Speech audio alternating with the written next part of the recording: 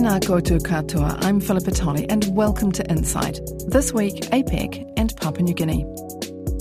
PNG is about to host some of the world's major powers at an APEC Leaders Summit. It will be the biggest event ever held in the Pacific country. But the government's priorities have been called into question. More than a third of Papua New Guinea's 8.5 million population lives below the poverty line, while tribal and political violence is a recurring problem. PNG's government says the nation will benefit from the international attention. But as Johnny Blades has been finding out, to pull off the event, it's had to rely heavily on help from overseas nations, particularly to build roads, hotels and conference facilities.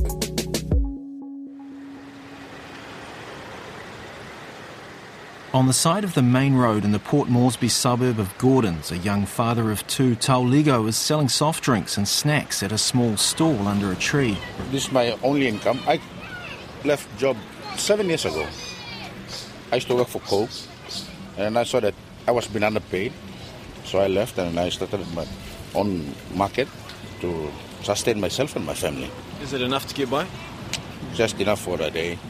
The daily necessities you need, school, lunch money, breakfast, dinner, and all that stuff, just to get by every day. But with the standard that we're living in right now, it's like you have to do everything to make ends meet. How can I say? You live. Today we live within our means, not beyond our means. About half of Port Moresby's population of around 350,000 live in settlements. These are unplanned urban villages where homes built from bits of wood and sheets of iron have minimal access to water and electricity. But while so many live in poverty here, PNG's capital is abuzz. There are roadworks everywhere, freshly erected bus stops with China Aid logos, a new conference centre, and crowning it all, a gleaming national identity building on the city's waterfront, APEC House, designed in the shape of a traditional Lakatoi vessel linked to Motu Kotabu indigenous culture. Yeah, it's a very big fuss. Everyone's talking about APEC right now. Some are saying it's going to bring in good income. Some are saying the cost of living is going to be expensive. It's just a big fuss. Everyone's talking about APEC. Just because of the APEC, they're doing up the roads and then it's just a waste of money when money should be spent properly on these things. Developing the country, like doctors need good doctors at the hospital, local schools, government schools not been upgraded. Overpopulation of classes in schools, in government schools. Should be having more teachers in government schools. Down the road, Lily, another young parent, is selling food. Her main worry is education, and for her the current government's fee-free education policy has been less than successful. So I don't think it's good for free education. So for some parents, they don't prefer sending their kids to government school because there's too many of them and it's overcrowded. So teachers can afford to, how will they look at everyone in the class, more than 60 to 70 students in a class. So basically, our government should be looking at that area too. So if they call it free education, they should do more classrooms, so students can go to school. Across town at the Treasury, PNG's Deputy Prime Minister and Treasurer Charles Abel says that the chance to host APEC is a once-in-a-lifetime opportunity for the country. We need investment. We need partnerships. We need capital to develop our country. And so APEC is going to present a wonderful opportunity, marketing opportunity for Papua New Guinea, because there's so many opportunities with the wealth that we have and the wonderful people that we have and the beautiful culture that we have, where we're placed geographically as well. This country has got all the makings of a huge success story, and it will be. But, we need partners to help us to make that happen. So APEC presents an opportunity just for Papua New Guinea to be in the spotlight, bring all the CEOs here, bring the global leaders here, bring the world spotlight here. And we're saying that within this Asia-Pacific region, which is going to be the major growth driver in the world over the next few years, Papua New Guinea is well placed here. And so it's just part of that, the selling of our country in that sense. But the opposition wants the government to sort out problems at home before worrying about its international position. Opposition MP Brian Kramer believes PNG's main reputation is as a corruption hotspot. Well, firstly, we're already on the map. The problem is we're on the map for all the wrong reasons.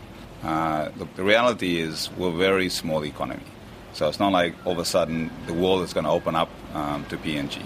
The challenges in PNG remain the same in terms of doing business in PNG, in terms of corruption, and these are the deterrents that are turning away investment.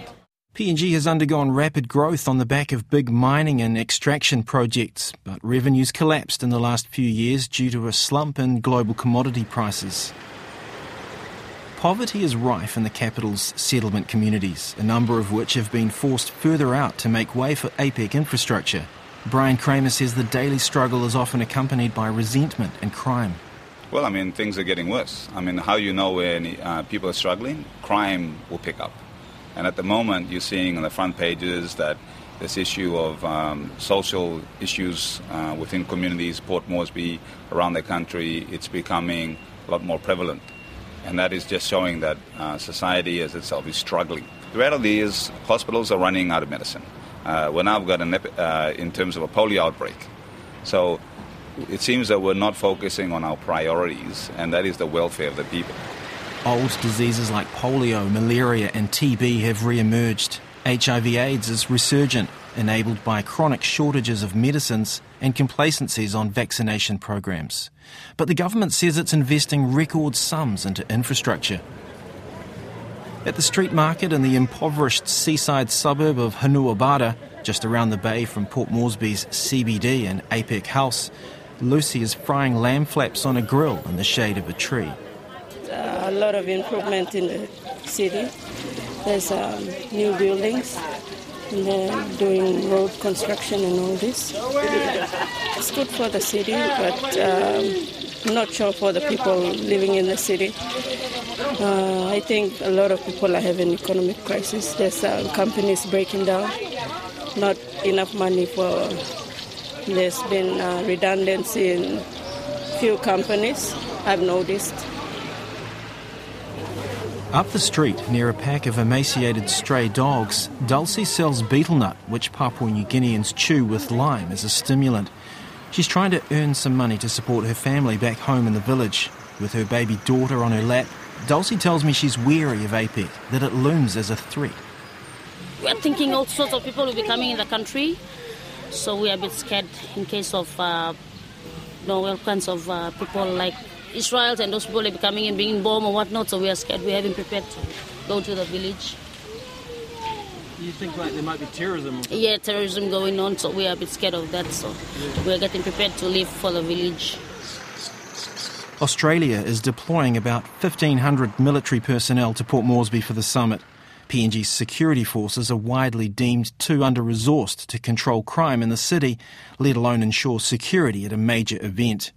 While many of those in the capital have opinions about the benefits or not of hosting the APEC summit, for the vast majority of Papua New Guineans, the international event won't touch their lives. Most of PNG's population of around 8 million live in rural areas, around 40% in the rugged highlands interior. We're driving along the Highlands Highway. It's PNG's premier road system, a vital transport and commercial link, but the road's importance is in inverse relation to its condition. In most parts, it's in a state of disrepair and is often just a dirt road. This region was hit by a magnitude 7.5 earthquake in late February, triggering many landslides and big aftershocks. The quake caused almost 200 deaths and widespread devastation to buildings and infrastructure. Thousands of people were affected in one way or another. Many were killed. We know some people who were killed here, not far from here, mainly by landslides that were provoked by the earthquake. And many had their gardens damaged, their small homes destroyed.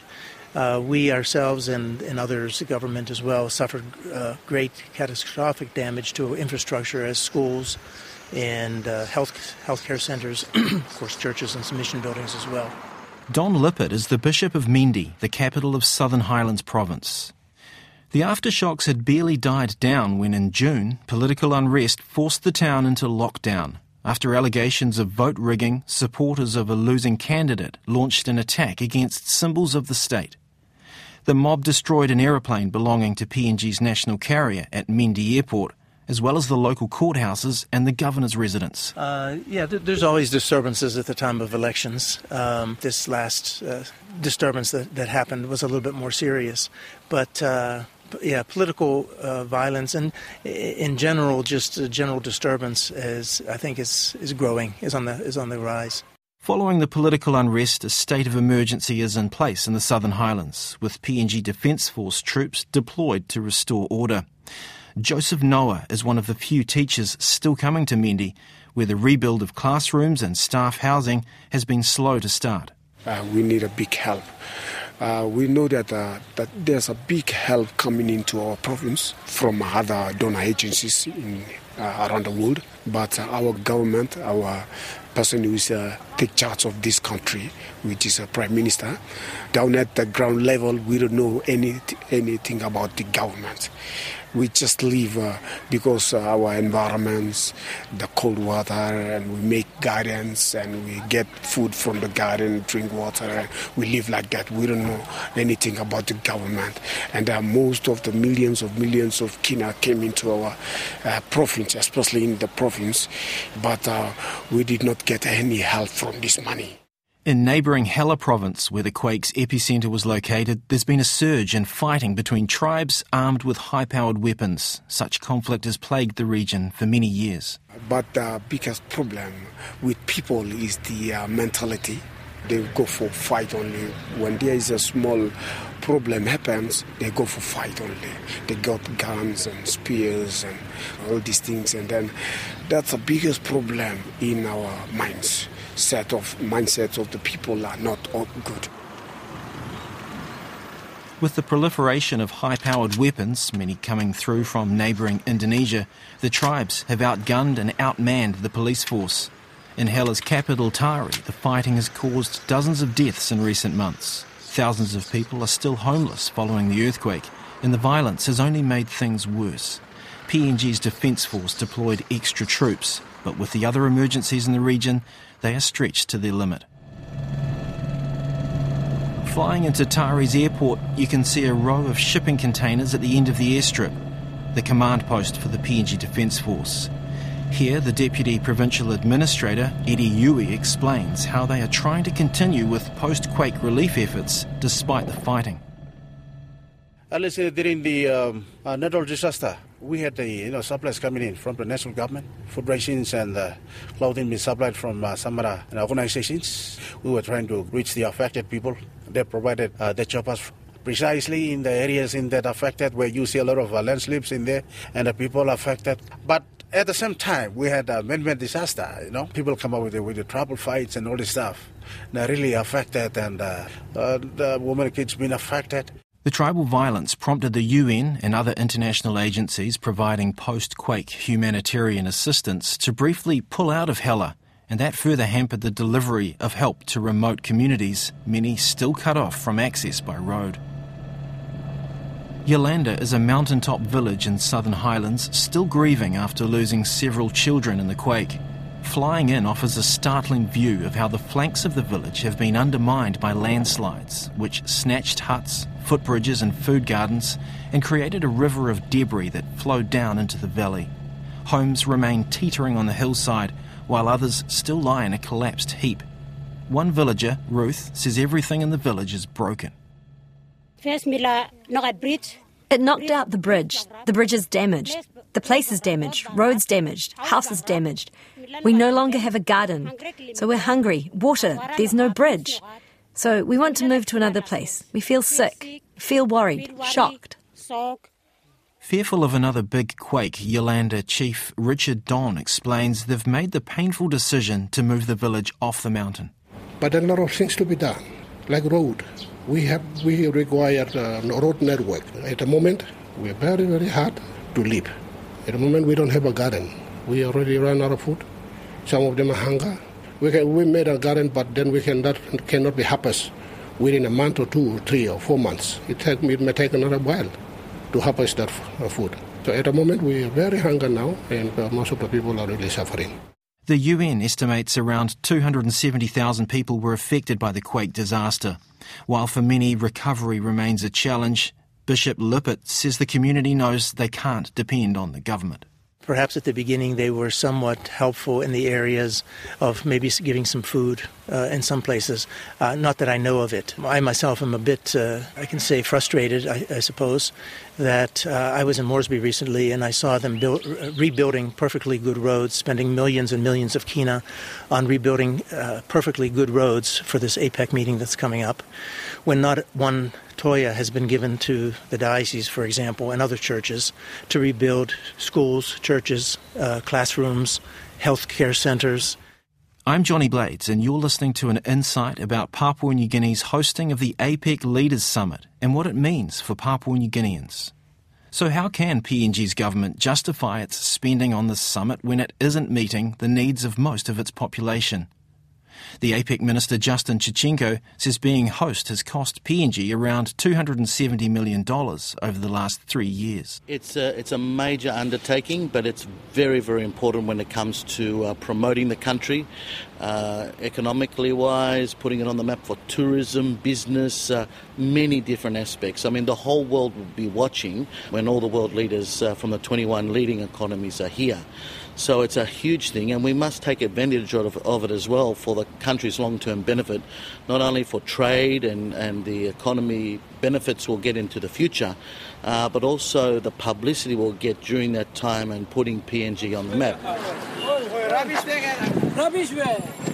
Advocates of APEC describe the benefits as a long-term payoff. The former governor of New Zealand's Reserve Bank, Alan Bollard, is the chairman of the APEC Secretariat. PNG's been hosting hundreds of meetings of APEC officials this year, and Dr. Bollard says it's thrusting PNG to the forefront. It's doing two things. One is it's sort of pushing Papua New Guinea up into a very senior leadership position where they'll be able to influence the way that APEC and other economic development goes right around the region. And Papua New Guinea is pushing for continued pressure to keep trade open and growing, and to use that to keep economies growing. And, of course, Papua New Guinea is a very big commodity economy, and they'd like to develop that a lot further.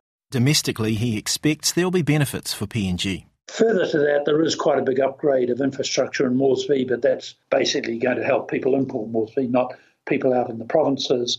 But there are some further developments along digital lines to help e-commerce, some of it remote e-commerce, some of it remote access health, and remote access education, which will potentially help people in the next few years out in the provinces also. New Zealand's government is giving PNG $15 million to help pull off hosting APEC. As Foreign Minister Winston Peters explains, this is consistent with its new Pacific Reset foreign policy view. It's a great chance for them to showcase the enormous resources that they potentially have in terms of economic and social development. But also it is a country with some significant inbuilt problems, such as language differences. There are over 730 different languages in PNG, and you can see the difficulties that would bring about. And there are huge sort of gaps in terms of modernity as opposed to some of the villages and settlements all around PNG. But they've got the prospect of serious improvement, and they're optimistic, and we've got to do our best to help.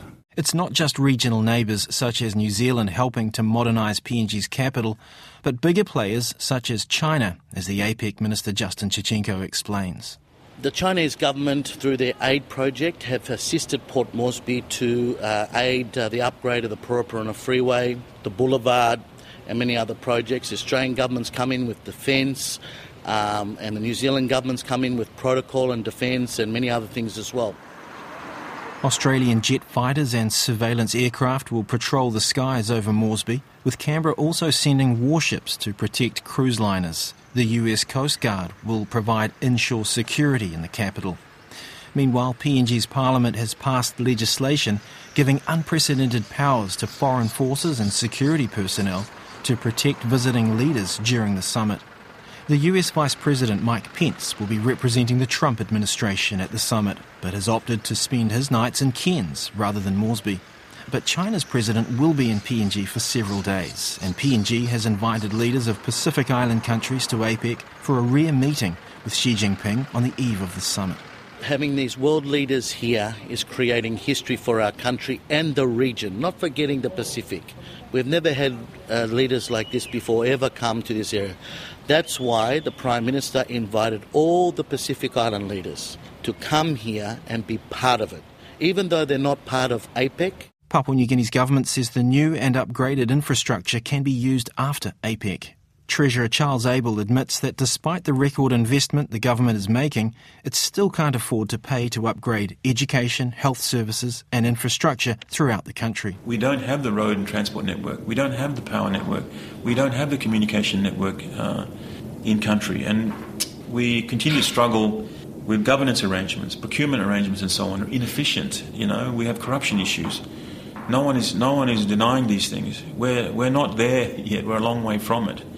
We're slowly but surely getting to a situation where we're empowering our people by providing proper competitive communication costs and power costs. And we're at a situation where not enough of our kids are in school. The ones that are in school, the quality of the education is not quite there yet. The drug issues that we have, the number of doctors, the number of nurses, these things are a work in progress. And certainly, whilst our government is doing record levels of investment into these areas, we're not there yet. We've still got a long way to go. But Brian Kramer warns that the government is borrowing beyond its means and spending in the wrong areas. No, there's actually very little road infrastructure in the other centres. Lae is still trying to complete its road between the airport and Lae City. You've got Hagen, the same thing. They're talking about building these double-lane roads. The reality is hospitals are running out of medicine. We're now got in terms of a polio outbreak. So it seems that we're not focusing on our priorities, and that is the welfare of the people. And if we continue to focus on infrastructure and at the expense of the people's welfare, then eventually society as we know it will start to collapse and break down. That the fabric of PNG society is being stretched was evident during last year's election, rife with irregularities and violence. It also resulted in a parliament with no women MPs. The 52% of the population of this nation, when we women stand for elections, unfortunately, because of the fear they have, men drag them to actually vote for men. Esther Igo, a candidate in last year's election, started the NGO Women Arise 5 years ago in response to soaring domestic violence rates and a surge in so-called sorcery-related attacks on women. Belief in sorcery is widespread in PNG, and it's often women who are attacked when sorcery is suspected as the cause of death. Just last week in the Highlands, 4 women were tortured and killed, with those responsible accusing them of using sorcery. With such rapid change, with women wanting to find a place in society, with men wanting to find their place as well and maintain their dominance and their masculinity and all of that, and with women also trying to find their place as well. The Governor of Port Moresby, Powers Parkop, suggests that creating long-term economic activity, such as bringing APEC to PNG's capital, will help change mindsets. It's in the psyche of our people. They are used to that this is, the predominant way in some sectors of our community that problems or issues are solved. So, resorting to violence has been like a tendency in the past. So I'm not going to pretend to say it will, change overnight. But I think the way to get on addressing this is to, just grow the economy, create more opportunity, grow the middle class. People start to change their values, and then they start to have more self-respect for themselves. They have greater goals, and then they change their behavior. But PNG's elected leaders continue to confound the country's citizens with their indulgences, particularly around APEC. This month there was a public outcry over the government's purchase of 40 brand new Maserati cars and hundreds of other luxury vehicles for use in transporting leaders at the summit. As Port Moresby transforms, ready to host up to 15,000 delegates for a few days, locals on the back streets of Boroko aren't convinced APEC's going to bring lasting change. For the people of Papua New Guinea, as far as we're concerned, I think only big people will benefit out of the APEC, while we people down will never have good benefit out of the APEC. I think APEC is good because it's part of globalization. It's putting PNG on the world map. Yes, and, to pretend that we are something else is not good. We just have to do our daily activities and be us. It's like we are trying to impress other people, the world leaders, which is not good. We have to be really who we are and what we are. Powers Parkop says APEC gives PNG a chance to transcend its current social shortfalls. I think it's absolutely good for Port Moresby, but also for Papua New Guinea. It